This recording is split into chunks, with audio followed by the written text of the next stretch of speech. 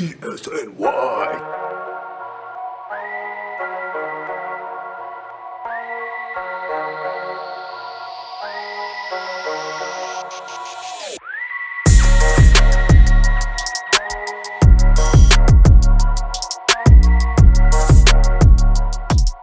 All right, welcome back to the Knicks State of Mind podcast. I'm Chip Murphy. We have two very special guests today. My first guest is my co-host and my very good friend, Jeff Campbell from the Hoops Addicts Anonymous podcast. Thanks for coming on today, Jeff. Oh, dude, of course. Anytime that I get to talk Knicks with you and with our next guest here, always very appreciative. So ready to get going. Absolutely. I was just saying it's really awkward for me to be introducing you for once. It's very surprising. Yeah. It feels nice. Nice. It feels nice to not be steering the ship this time. And our other guest is, again, equally special, the star of Knicks Film School's halftime show, Clubhouse, Fordham Radio, the post-midterm Chris Persianen. Thank you for joining us, Chris. Thank you for having me on, Chip. As Jeff said, this trio sitting down to talk hoops is never not a good time. So obviously excited. I've been trying to get on the show for weeks. Like I always have I do Post-its now. So I'm a Post-it guy now.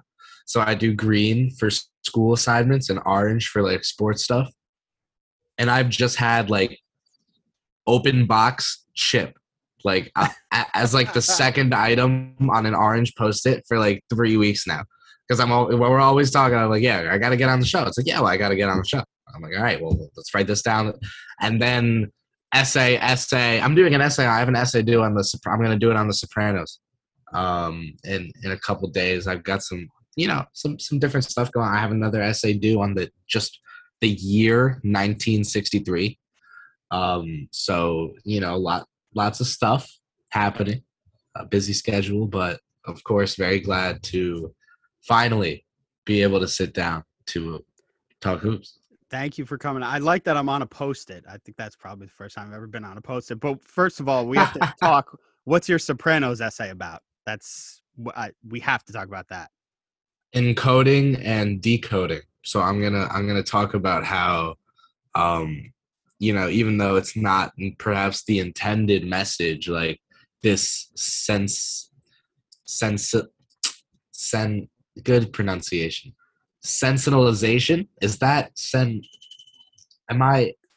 is good. This is great. Sensationalism? You know what it's sensationalization.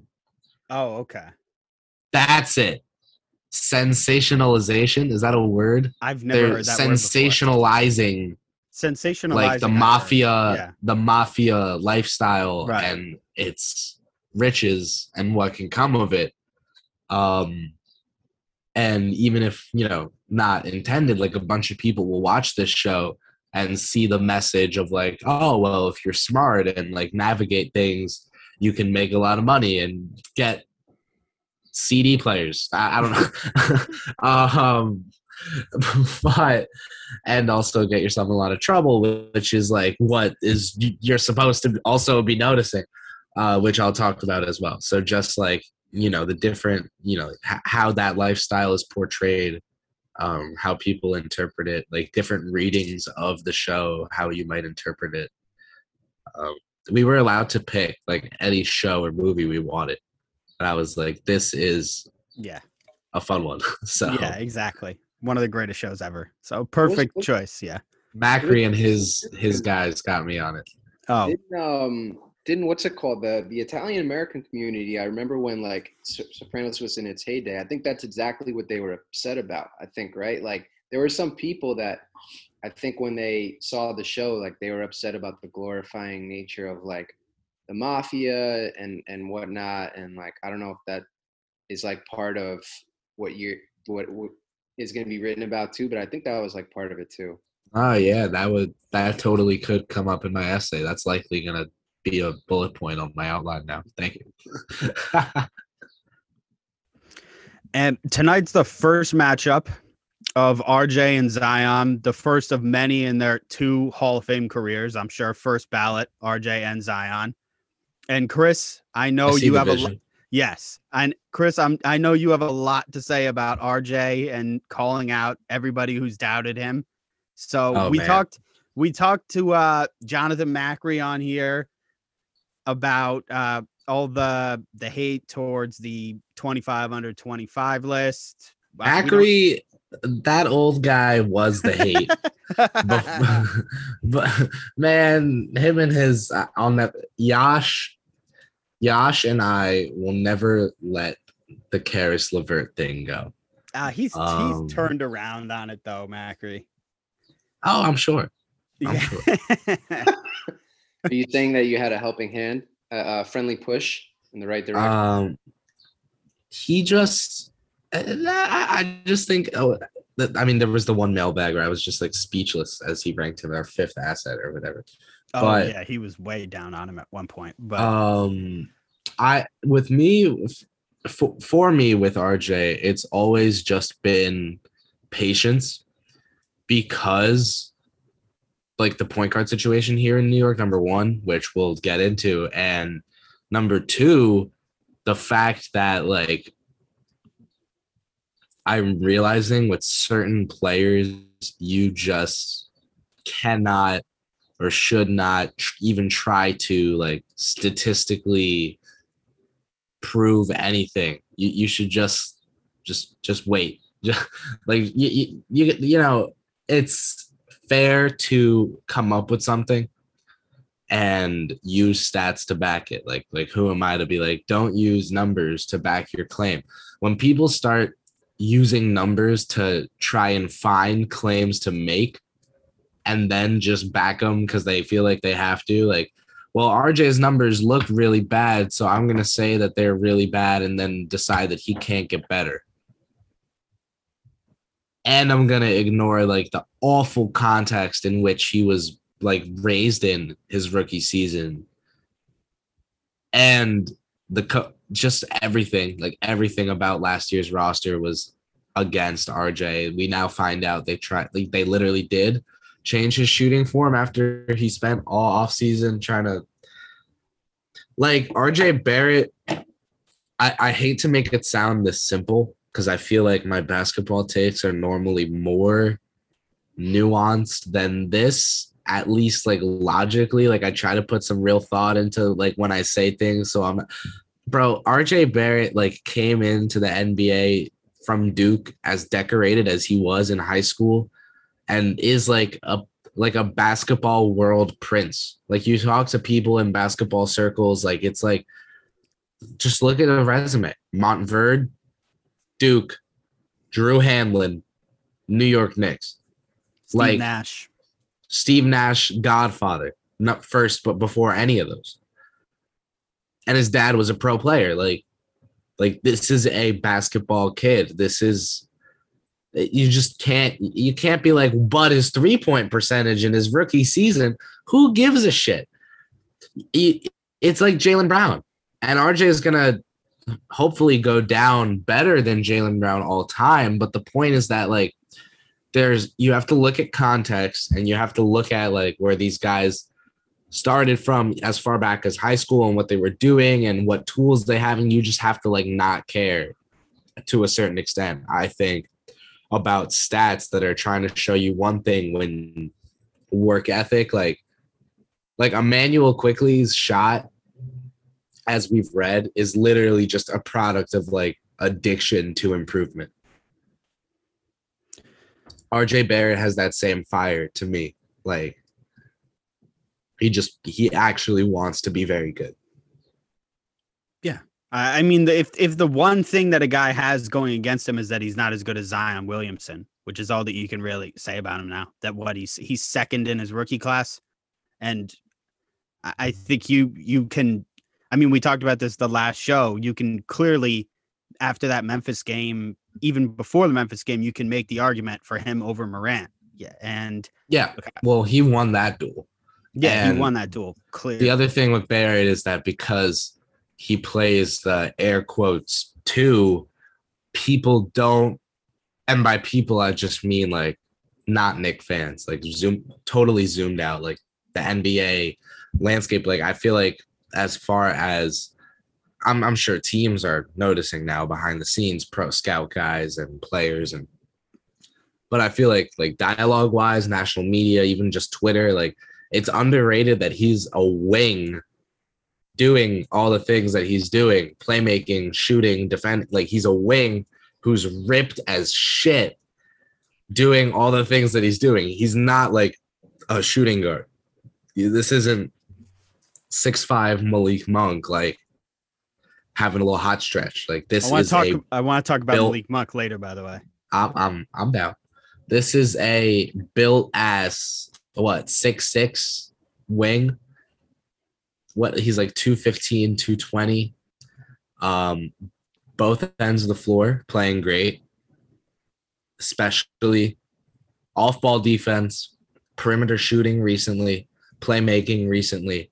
I talked about it on Pod Strickland. Emmanuel Quickley and RJ now, unfortunately, Quickley in a bit of a rookie slump, it seems. But just like since the All-Star break, the playmaking has been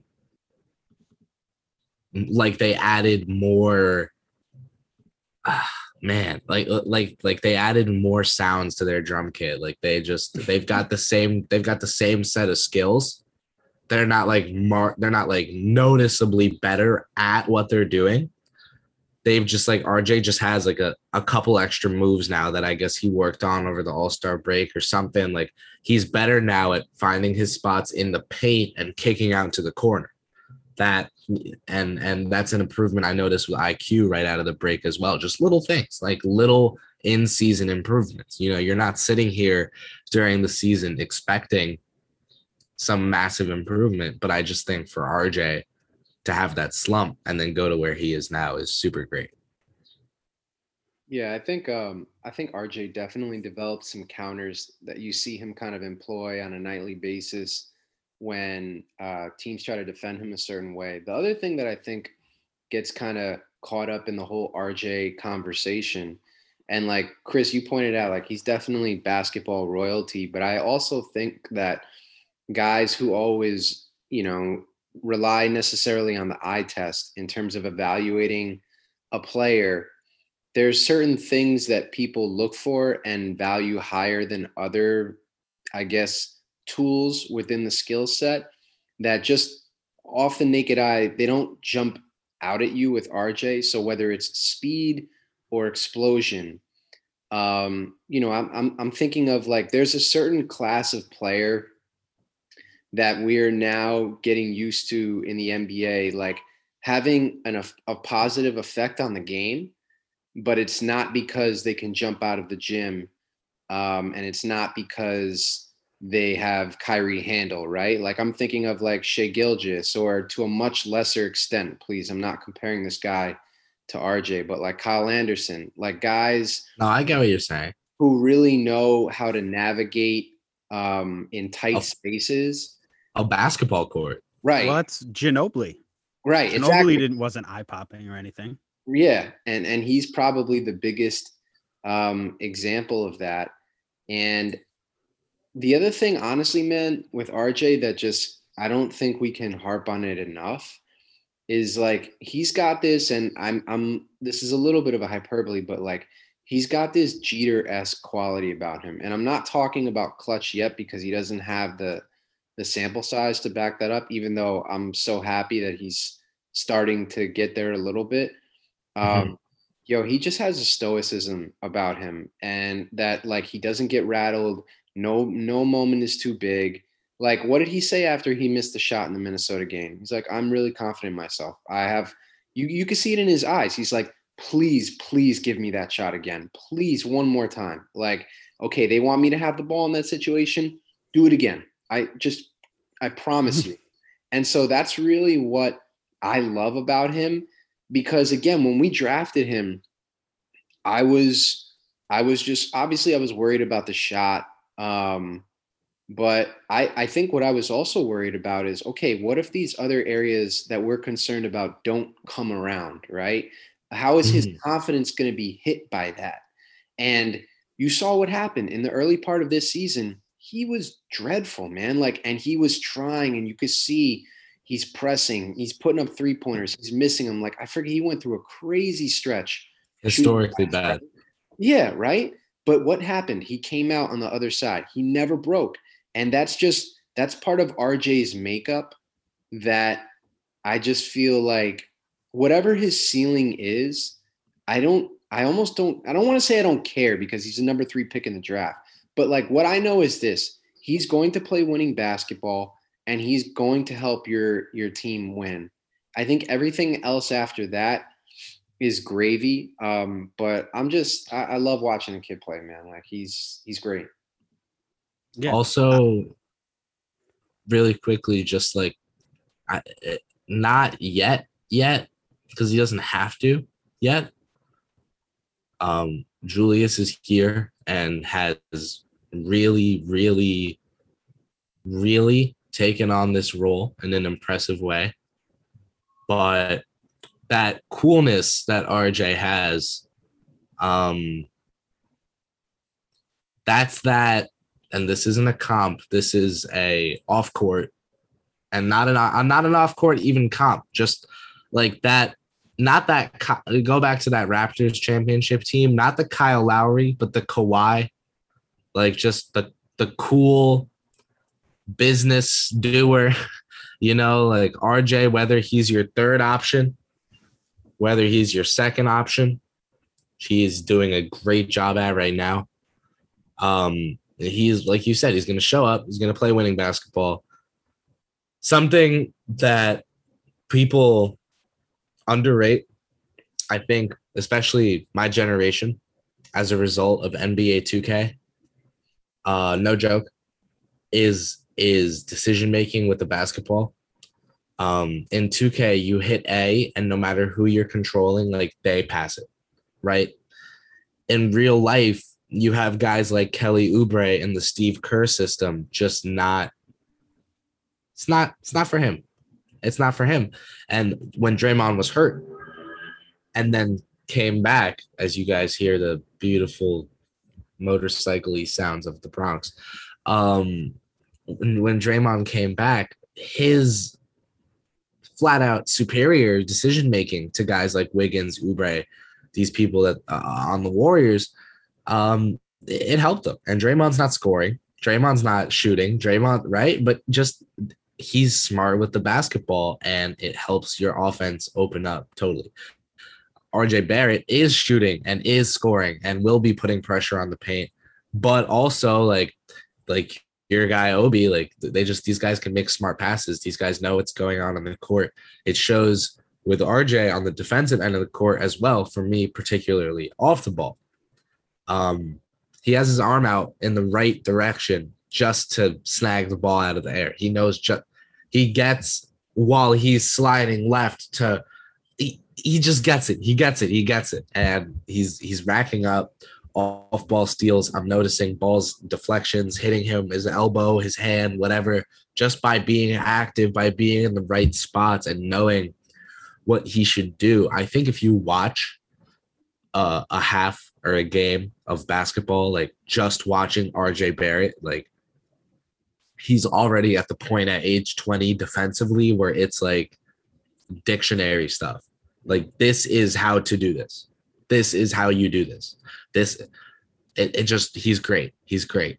And that means a lot at age 20.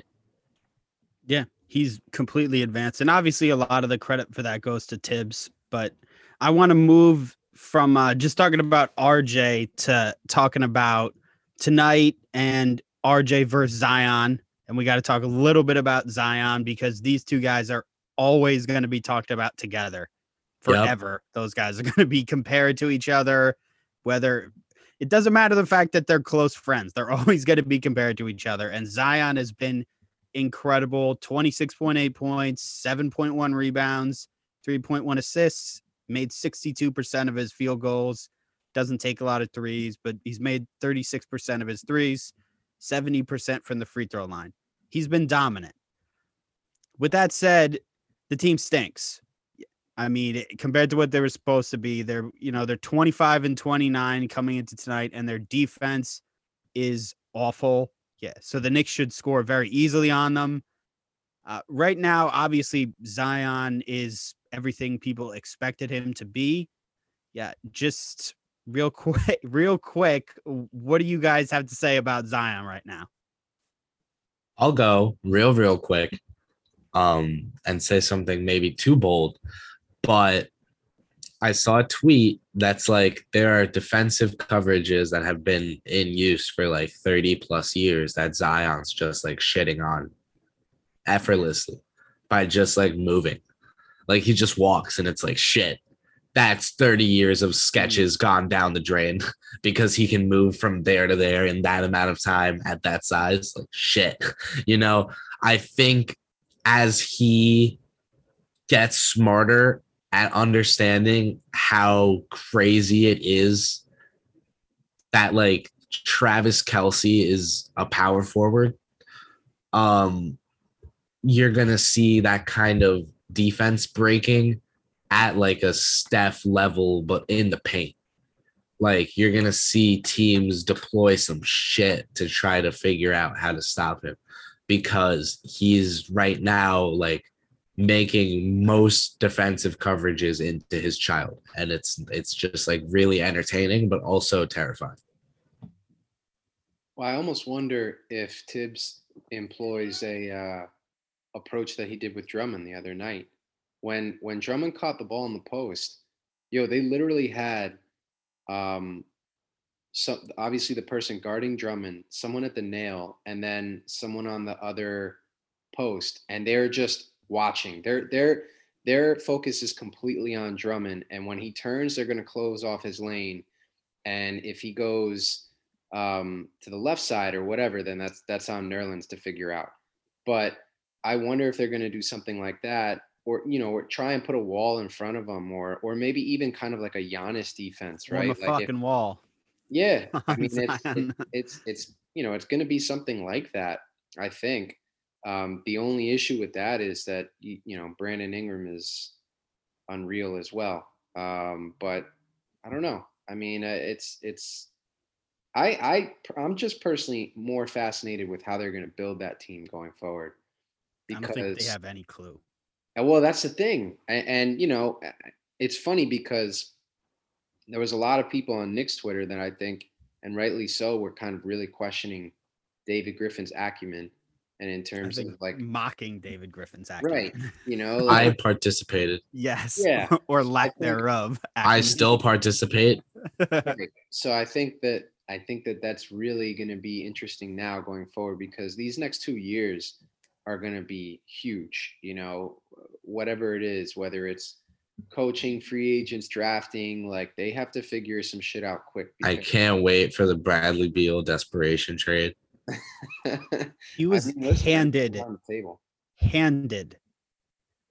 a once in a lifetime prospect on a silver platter, gifted that guy. Right. And was like Steven Adams. Yeah. I just, if he fucks that up. First round pick. Yeah. Extension. Oh my Boom. God. I know. Look, I get it. Presti's a wizard, blah, blah, blah. But Jesus, can he really talk to you into giving Steven Adams an extension too? Did you really have to give him the extension? Why did you do that? You didn't even see him play next to Zion before you gave him that money. What were you thinking? It wasn't even like it was cheap too. Like and they had Jackson Hayes. Like Griffin himself just drafted Jackson Hayes. Yeah. It's not even like he was like, oh, Hayes is from the last front office. He's not my guy. Like he was literally your guy. You traded all over that lottery. Oh man. By the way, he drafted Anthony Bennett too. So Griffin just gets bored, dude. He just like outsmarts himself, I feel like. The media loves him so much. Griff. Oh my God, they love him. But you know what's funny though? There was one guy. I actually don't know if he's still on the Pelicans anymore, but I remember the Stepien was like when Luka got drafted. I think Kenrich Williams was in his draft class. He's on the Thunder. Yeah, and I think Kenrich Williams. he's playing well, if I remember Mhm. correctly. He is. So he was, but that's the thing. Like he was a good player. Like I remember the guys from the Stepien being like, "Listen, like Kenrich Williams is going to have a 15-year NBA career, like because he's really smart and he does some things really well." And it's just so funny. Like I don't want to get too much on a Thunder, but yo, I was just looking at the guys they're developing the other day. Like holy shit! Like they have. Yeah, they're going to be awesome again in like 5 years. Oh my God, man. What did Dort have the other night? 30, 40 points? Like, are you kidding me? I don't give a shit about Dort. Dort. You don't give a shit about Dort? No. Playoff time, we know what he is. Well, after what one playoffs? Playoff time, you know what he is. Wait, he's a lockdown defender? He's one of the best defenders in the NBA. He is. He got the fatty out of there last year. But not enough. Oh, this is a Poku thing. This is a Poku thing. No. 12%. I think Dort is good. I'm not freaking out over him. Like I don't think he's starting on your. But that's like not a concern now. You know what I mean? That just doesn't matter. They're gonna get handed Cade, and then they'll have SGA off ball, like he should be on a contending team, and all will be balanced and well for Oklahoma City and Sam Presti again. I mean, whether it's Mobley or Cade or whatever, like they're not going to mess that pick up. They can't. Like this class is too good for them to be able to do that. No, they're going to be good again. So they'll be just fine. Yeah, they'll be just fine. You give Poku like one more year after this one, and then you start looking with a little more of a critical eye. I think like the first 2 seasons of his NBA career have to be like going from playing like me in a Greek gym to NBA guys. I think 2 years is fair. And then like year 3, you can start being like, all right, let's start really seeing things out of this guy, but we're not in a huge rush. Like, just want to see stuff still. He'll be less scrawny by then, hopefully. I think by year 3 and 4, he starts like being an actual good player. Though I don't think it takes too long after these first 2 years. So you're giving. I don't want to go too deep down the Poku. I'm giving him 2. I'm giving him 2 years of excused like fuck up time. Bruno Caboclo or whatever that guy's name. No, not 2 years from being 2 years away. I'm giving him 2 years of excused fuck up time, and then he can start being serious year 3. He's in the perfect place for that right now. So. Yeah. Oh yeah. Exactly. He'll be just fine. Dude. Fuck up all you want. Speaking of, they love it. Speaking of fucking up all you want, that's a perfect time to transition into my Dennis Schroeder conversation. Let's talk about Ian Begley's Dennis Schroeder report. Yeah, that the Knicks, I guess, have their eye on Schroeder, which doesn't mean they're going to sign him, obviously, but it makes sense that they would be considering him. He's going to be a free agent. Obviously, the report from, I think it was Woj earlier, that Schroeder turned down the 4-year, $84 million contract extension gives you pause about having to assume that you would have to give him more than $20 million per year to a guy like Dennis. Yeah, Schroeder. That's the whole conversation for me right there. Yeah, because if Schroeder were more affordable and you were telling me like, get Schroeder right for like 14 per for 3 years or whatever, with the third year being a team option type guarantee, whatever shenanigan, Brock Aller. And you have a guy opposite RJ on the wing who can do stuff, whether that's like, let me pull names out of a hat here, like Harrison Barnes, Evan Fournier, like guys who can do stuff. I'm just saying, like Schroeder, one of those guys, Barrett, Randall, Mitch. That's not a bad for Tom Thibodeau to work with. You've got something.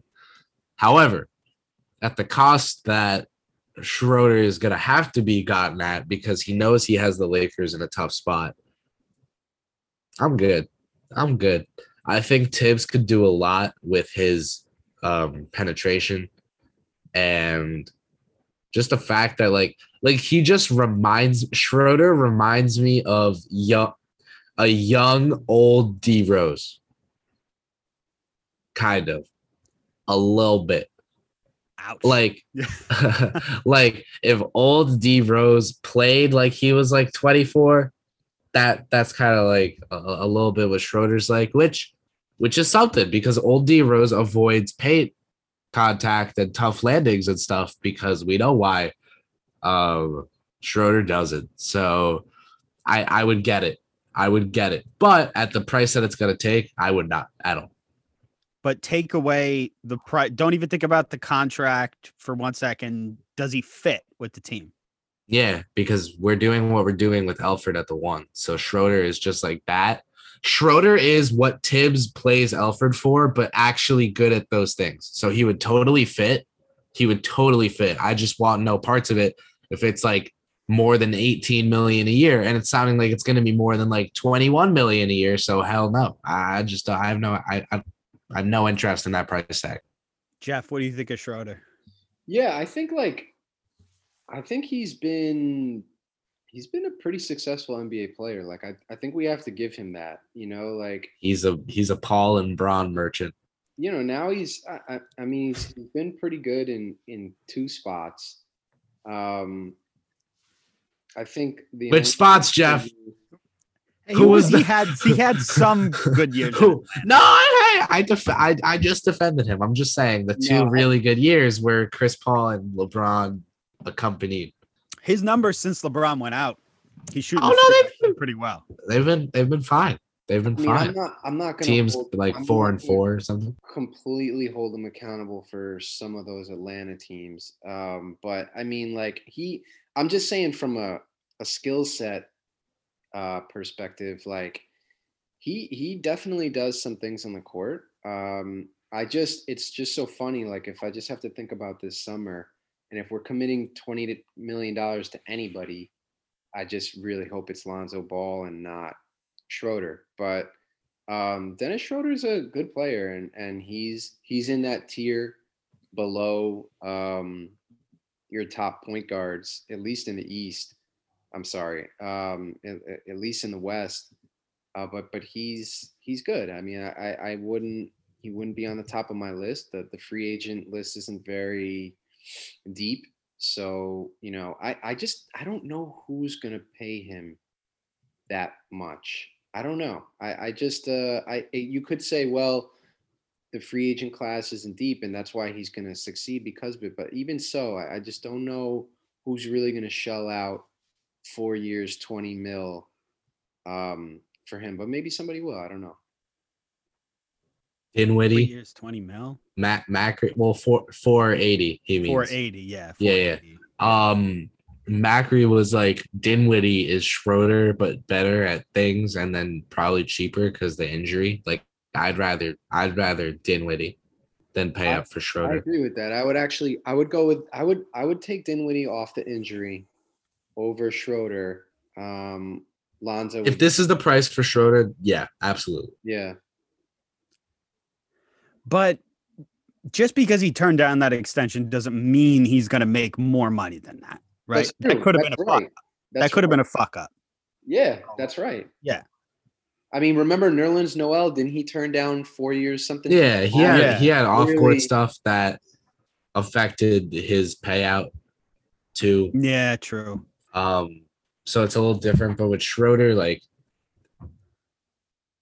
366 from some desperate team doesn't sound totally out of pocket. Like if they think that that's Charlotte giving Rozier that deal. That's the same contract, pretty much. No, I'd rather have Rozier. Oh, totally. But at the time that they signed Rozier versus Schroeder right now, I think those guys are kind of similar. Not play style. I'm trying to think goodness. Of Rozier's age when he signed. I think he was 25, 24, no? 25. Maybe, yeah. Yeah. Is Schroeder 25? Schroeder's like 26 or 27, right? Oh my God. I feel like he's been in the league a lot longer than that. I thought he was older than that. No, yeah. No, I get 3 years, 66, 27. 27. Okay. He's 27. Yeah. 3 years, 66. You're right. Someone will give him that. Especially if the Lakers win the finals and he plays well, he'll easily get that. Yeah. Yeah. Someone could. Yeah. So I'm not going to be the team to do it if we could get Dinwiddie on a 2-year deal that benefits both sides.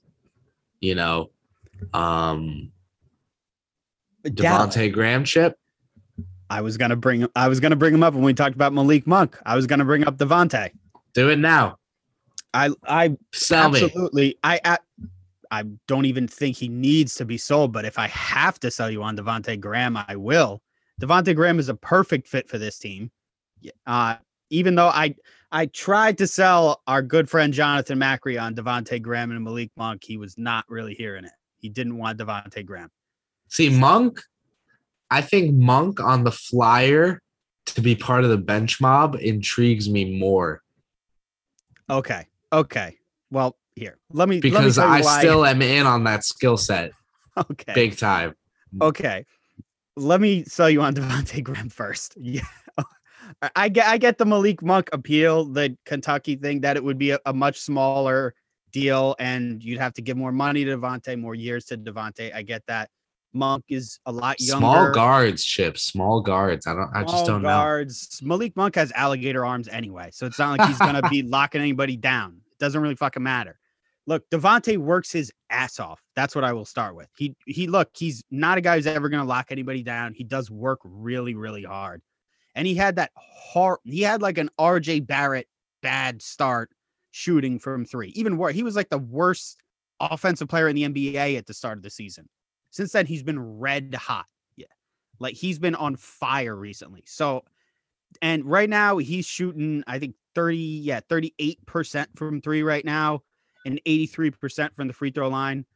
He's miserable on 2-pointers. He's just not a guy who's ever going to shoot high 2-pointers. He's 37% overall.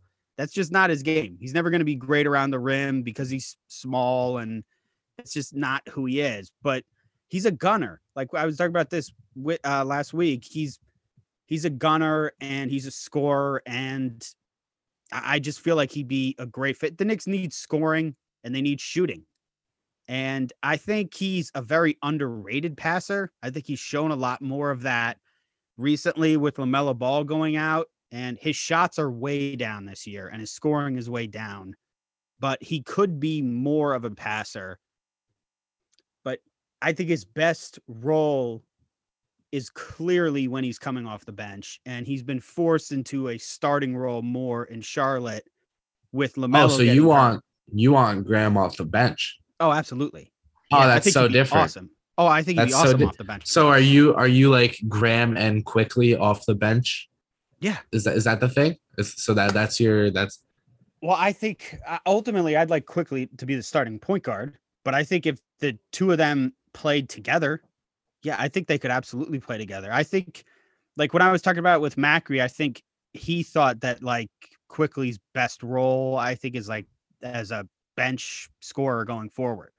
So I think he thought that they kind of clashed with each other, and so I think bringing on a guy like Devontae kind of depends on what you think Quickly is going to be going forward. Right. So, because if you think Quickly is going to be a bench guy going forward, then signing Devontae long term, I guess, doesn't make sense. But I think Quickly. And what like 12 a year, 13? Like, what's your? Yeah, right. Like, I look. He takes and makes a lot of threes. So and this would be instead of bringing a D Rose back. Is that what it is? I guess. I would bring him in over bringing D Rose back. He's 26. D Rose is 30. I know. 32. I'm just trying to think of rotation. So you go like, or you could. Oh, it depends what we do with the picks too. I'm trying. Like, could you really not bring back all three guys? No, I'm not framing it as an unrealistic ad. I'm just conjuring up rotations in my head. Like, could we move up from Moody? Could we get Moody with a pick? Could we? I feel like if you got Graham, IQ, Moody, Obi, re-sign Noel off the bench. Like you got something going there. I think the move has to be to move up on the pick. That's at least what I would believe. I'd be so surprised if they. Well, they're not drafting 3 rookies. We know that. No way. Right. We know that. Devontae's the total Tibbs guy, by the way. Total Tibbs guy. That's true. Riley Glenn, co-host of To a Tolerable Degree, is a huge Kansas Great fan. Podcast. Huge Kansas fan. Thank you. And huge Devontae Graham guy. So he'll be on board with this. I'll ask him what he thinks about the Quickly fit. Because that next season, that's your backcourt. If you bring in Graham to come off the bench, it's him and Quickly off the bench. It's gonna be, whether it's I don't know how realistic Lonzo is, but like whether it's Lonzo, someone RJ, or Lowry, someone RJ, or Dinwiddie, something, it's that IQ Devontae pairing off the bench is probably what it would be. So I'm intrigued.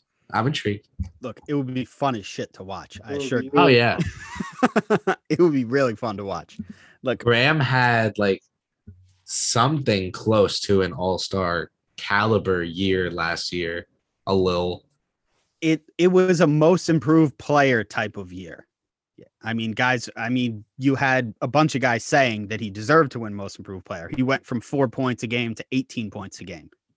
And obviously his numbers are down. His scoring numbers are down because of all the better players they brought in. Yeah, they just have a better team. We know this story well with our young guys. So. Yeah, they have a better team. But I don't overjudge in that regard. Look, I've given up on Evan Fournier. I talked about this with Jeff already. Gave up on Evan Fournier to the Knicks. It's not happening. I know that. So yeah. And I've always been a big Devontae Graham fan. So I think he'd be a great fit with this team. I really do. I think he'd be smart signing. And again, like you mentioned, 12, 13, I think that'd be a good price. If it came up to something crazy, if like the Hornets offered him 20 million, which I don't see them doing. No, I just don't see that. But I think they'd match up to like 14 to 16. They'd match, I think. Maybe. Yeah. I don't know. Because, they have Monk is playing the best basketball of his life right now. He's been incredible. And they're not going to bring back Monk and Graham because they have Rozier and LaMelo. So I think the Knicks, one of those guys is very gettable, but one of them did go to Kentucky. So that would be the favorite, I think, among the Knicks front office. We know who Worldwide West would prefer. Wes has his guys. Brunson will be getting argued for. That's one of them. Well, Brunson's a West guy too. Brunson is where those two intersect, which is why a bunch of people think he'll be a Knick at some point. The relationship with Rick. You have to think he would be a Knick at some point, Jalen Brunson. It just makes sense. His dad, isn't Leon Rose's godfather? Yeah. Right? Wait, Leon Rose's godfather, or Leon Rose is his? I think he is. What is Jalen Brunson's godfather? I thought I read that somewhere. Yeah. Okay. No, it makes sense. The families are very close. So, but what was I? We were talking about. We're getting off on another tangent. Man, Leon. if Leon ran us when we traded Kristaps to Dallas and we just got Brunson instead of DSJ, rats. That can you imagine? That would mean we like indubitably won that trade. Like indubitably, that would have been nice. But no, you see photos all the time of Leon, Rick, Jalen, Wes, and Jalen, whoever. Kid Gilchrist, that's the other guy. I was surprised that the other was Super West guy. He didn't get a something must have happened to him. He must not be healthy or something. Yeah, when we were looking to fill out our roster, I thought he would get another call, considering we had him in camp prior to the beginning of the season, but I guess not. Yeah. His name was never brought up again. I mean, it's not like I thought he might not do too bad here, but people didn't like him because I mean, it's a Jersey thing for me. I would have loved to have seen him. I would have loved to have seen him on the team for that reason, but I thought it would have been that. Yeah, of course. Kuminga is next. Yeah, exactly. Would have been fun to see Gilchrist. And it's not like who would he have what would he have done? Taken a spot from Norvell Pell?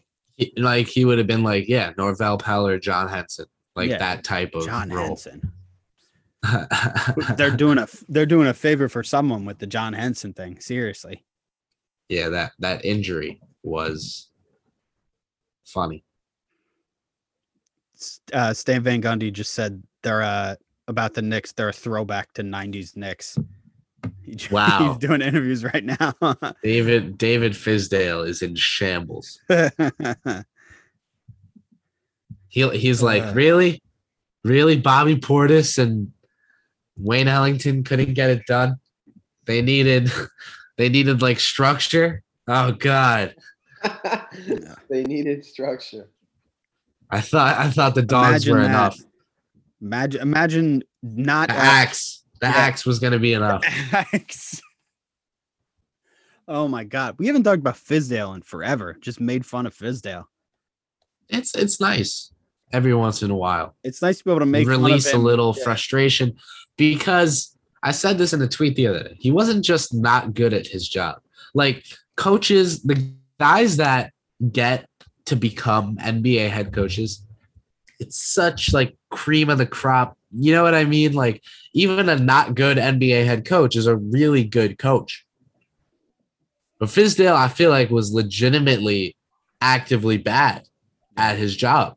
Like he wasn't just not that good at it to an extent where continuing to employ him wasn't justifiable. Like he got fired because he was so actively bad.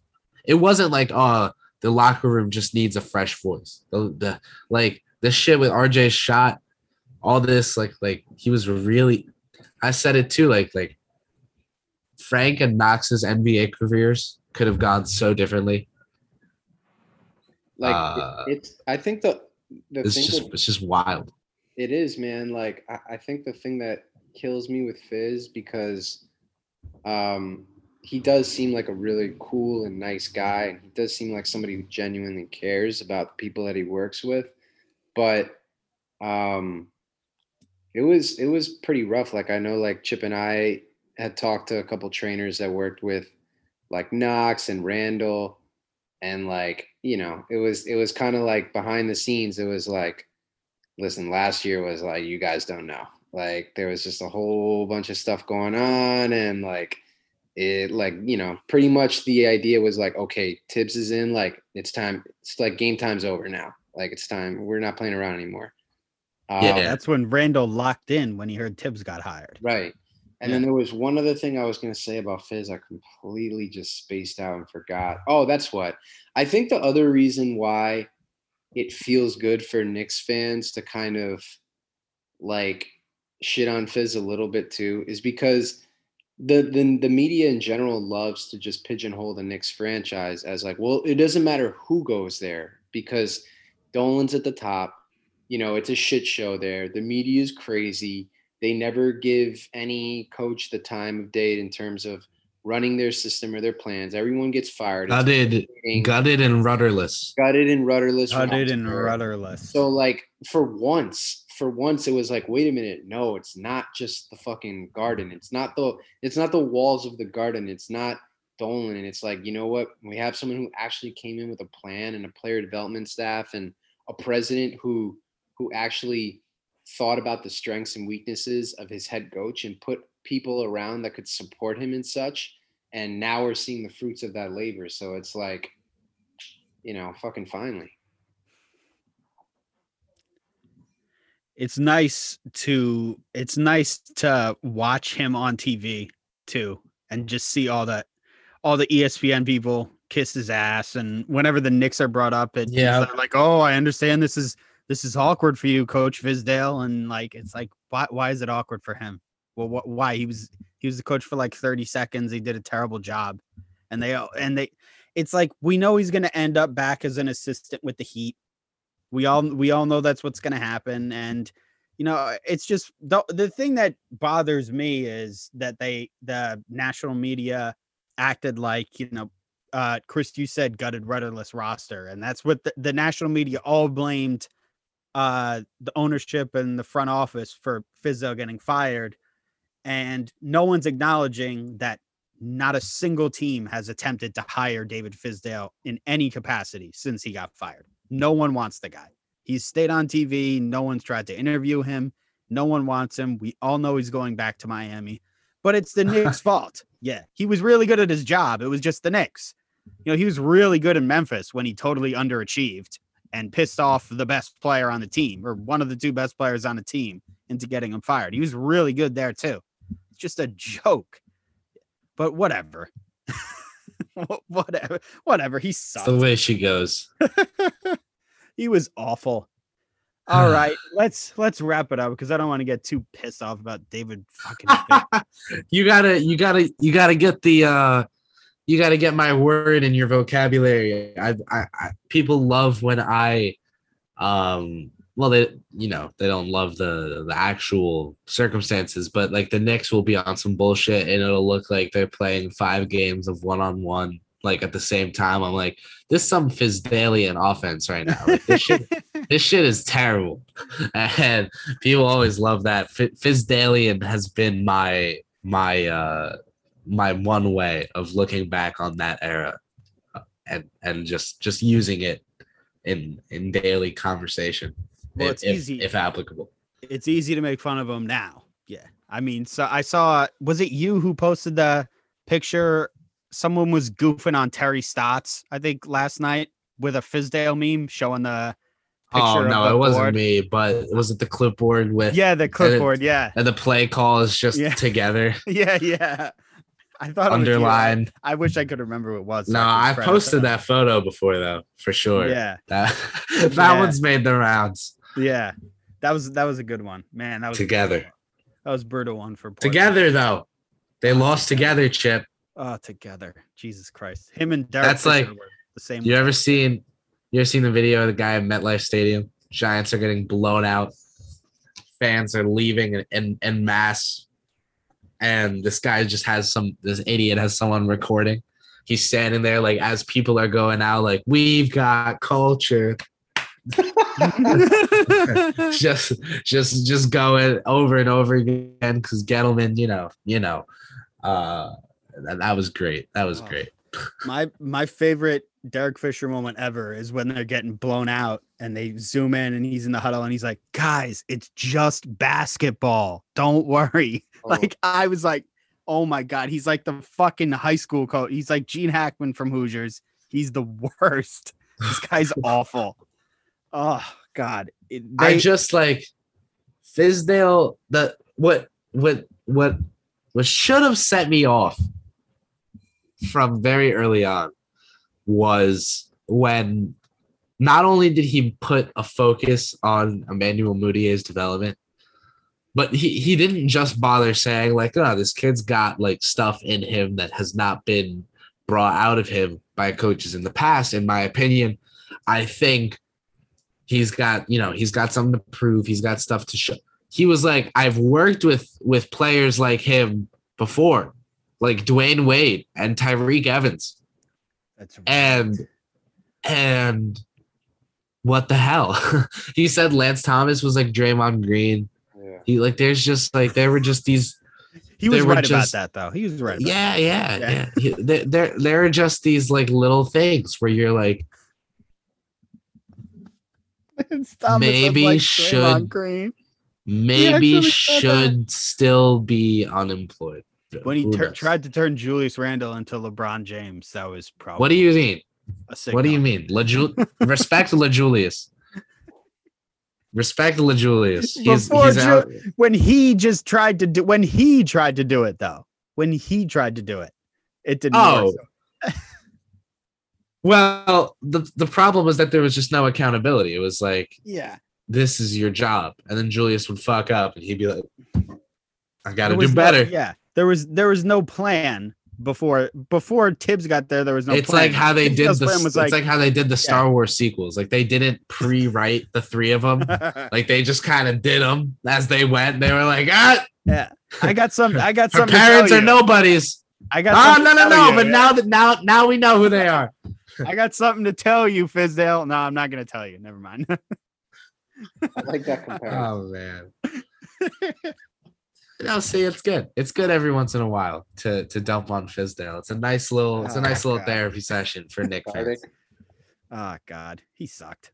I'm so glad he's not around anymore. Oh God. I do want to have us give some predictions for this Pels game that's about to start. Oh boy. About 40 minutes. And what do you guys think? Do the Knicks pick up the win tonight?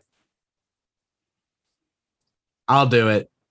I'll be the guy. They haven't won 4 in a row all year. Mm-hmm. The 3 in a row stand at home was awesome, but even with Lonzo out, I think the fact that we don't have Mitch is tough. Like if we had Mitch with Noel off the bench, I think we could win by like 8-10 against this team because they have Ingram and Zion. I think we could, but with Zion, year 2 Zion, even without Lonzo to help unlock him, if Ingram really steps it up tonight, and Bullock and RJ can't really stay on top of him, then I can see us struggling. So I don't want to predict the Knicks win just because I don't know if tonight is our first 4th win in a row, but I wouldn't fault you for doing it just because they do not have Lonzo and we are on a roll. I'm glad you brought up the Mitch thing because the Pels are one of the best rebounding teams in the NBA. And I think that's going to be a big thing about tonight. And the Pels are favored too. And I think that's obviously for a reason. Last I looked, it was like by 3.5. Might be. Yeah, the line was now. 2.5. Oh, it's earlier 2.5 today. Now? Okay. No, it was earlier today. I think if last you looked, it was 3.5. It probably shifted that way. So. Oh no, it's 2.5 on DraftKings now. Oh, okay. It moved again. Yeah. No, I think people are hitting the Knicks hard recently. So people are high on the Knicks, but no, I mean, Knicks are an away underdog. I rarely ever bet on the Knicks, but the Pelicans defense is so damn bad that I would never bet Lonzo. With no Lonzo, that I wouldn't bet on the Pelicans against a Tibbs defense. It's not like they're going to have an easy time scoring. So plus 2.5, I would bet on the Knicks. Yeah, I would bet on the Knicks in this game. We have. I'm gonna bet it. What am I saying? I'm going to bet on the Knicks in this game. I'm betting on them in this game. I'm looking at. They have that show right before the Knicks pregame where they like just review all of the bets on FanDuel and stuff like that. I think I'm looking at what are they plus 2.5. Mm-hmm. They have Dallas on Friday, right or no? I believe, yeah. I think I'm like back and forth on this, man. I don't know. Lose tonight and then statement win against Dallas. That's kind of what I think, man. I need another Obi Toppin display of Poppin. I really would love to see that. Jeff, before we wrap this show up, let's do it. Let's do it. Let's do it, Jeff. Are we gonna do an Obi review? Let's do it, Jeff. Because we argued. Yes. And I, because of John, have been turned from an Obi hater to please God, be patient with this kid and stop. Why? He's like 40. What are you waiting for? Because be patient with him, Chip. I'm joking. Patience, Chip. Joking. God. Point guard, you Chip. Can't make a joke about Obi Toppin. God. I've heard too many things about him being fat. He's like my child now. People are like, Burger King boy. I'm like, don't you talk about him like that. I have his jersey. That very closet. It's Devin Vassell. Could have had him. Tyrese Halliburton. I wasn't even a Hallie guy. You guys had me beat on that one. I wasn't even a Hallie guy. Yeah. And that was Chip's win for real. But you know, I'll make this excuse. If I knew that Julius was gonna do this, I would have been a little more open on Hallie and way less open to Toppin than I already was. Of course.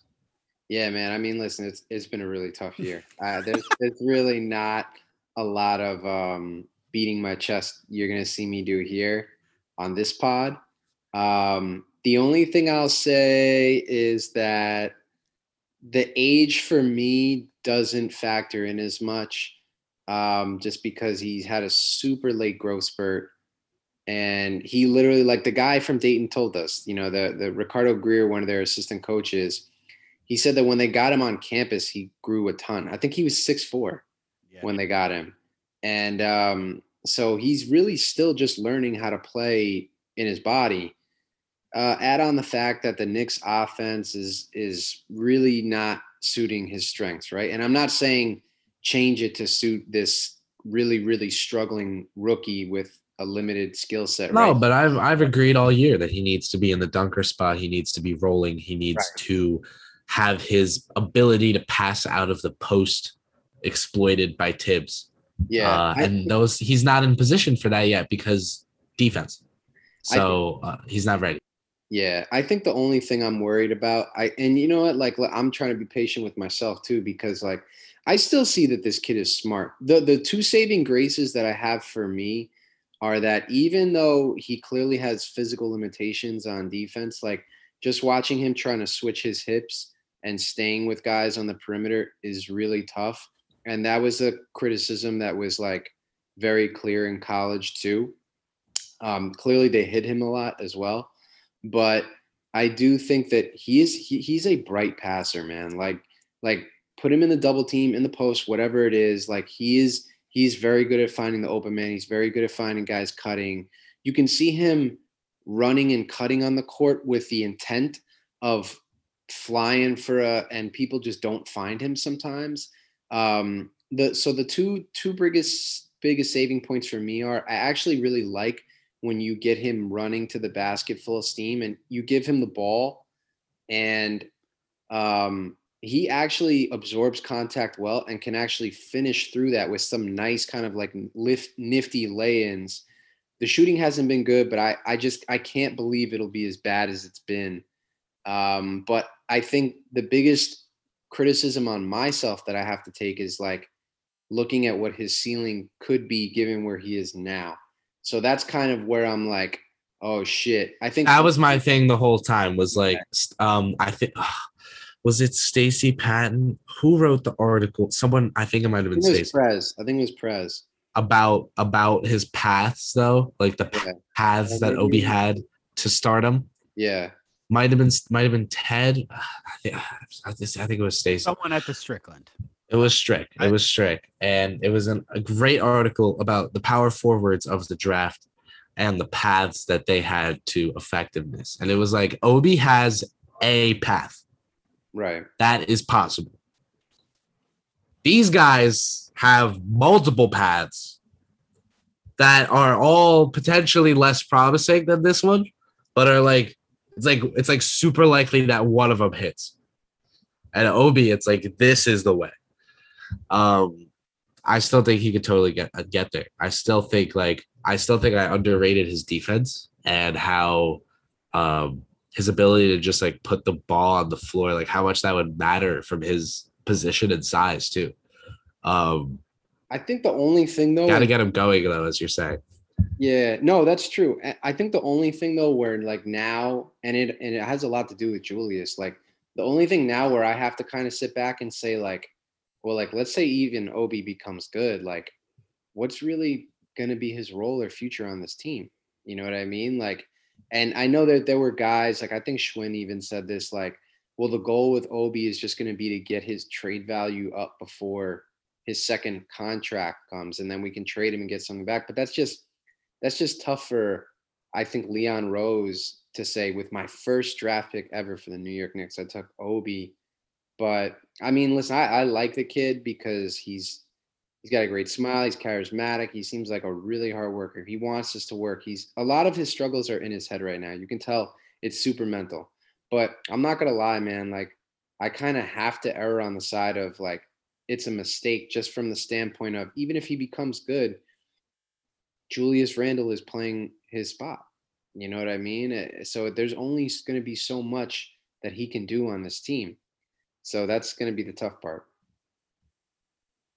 Yeah. I think he'll be all right. I think they'll find something that works. If he ends up in purple and orange, I'll be okay too. So In purple and orange? you heard me. Phoenix? Oh yeah. Okay. Oh yeah. You're talking about a Devin Booker trade. Oh Okay. yeah. Still fishing for that one, even though the second best team in the West. I'll be fishing for that one until the kid's 38. I like it. I think he's happy right now. Devin Booker. And Chris Paul is old enough to be my dad, Chip. Chris Paul's old enough to be. I'm old enough to be your dad. I'm like 32. You're not an NBA player, Chip. Chris Paul's getting out of there. You don't have to be old to be your dad.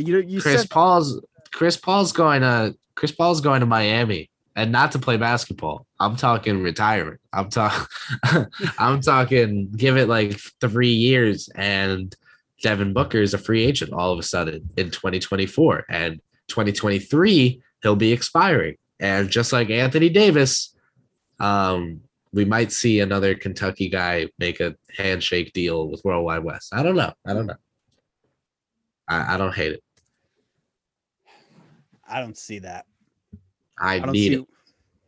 I don't see that one. I see Towns is way more likely. Oh Christ! I know you hate Towns, but I don't hate Towns.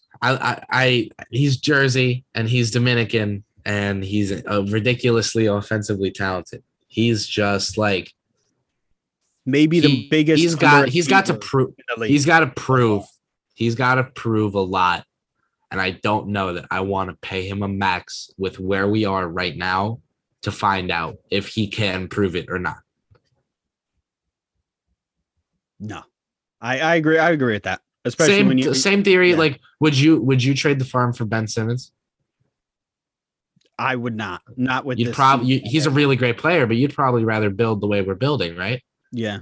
Because Ben Simmons is really talented, but he's got some stuff to prove at the playoff level, which Ben Towns has barely even reached.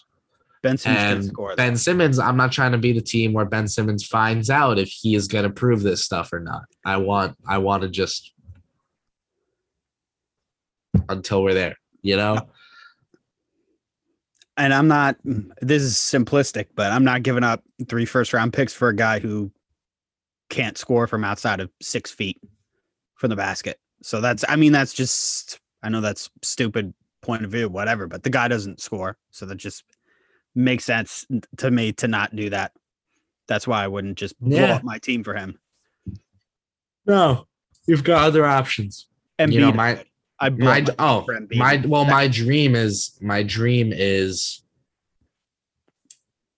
Obi and company, aka like the picks trademark, like the picks to Phoenix, extend Booker, fill out the roster or complimentary ring chasers, Max Booker extension. Embiid will be a free agent in the summer of 24.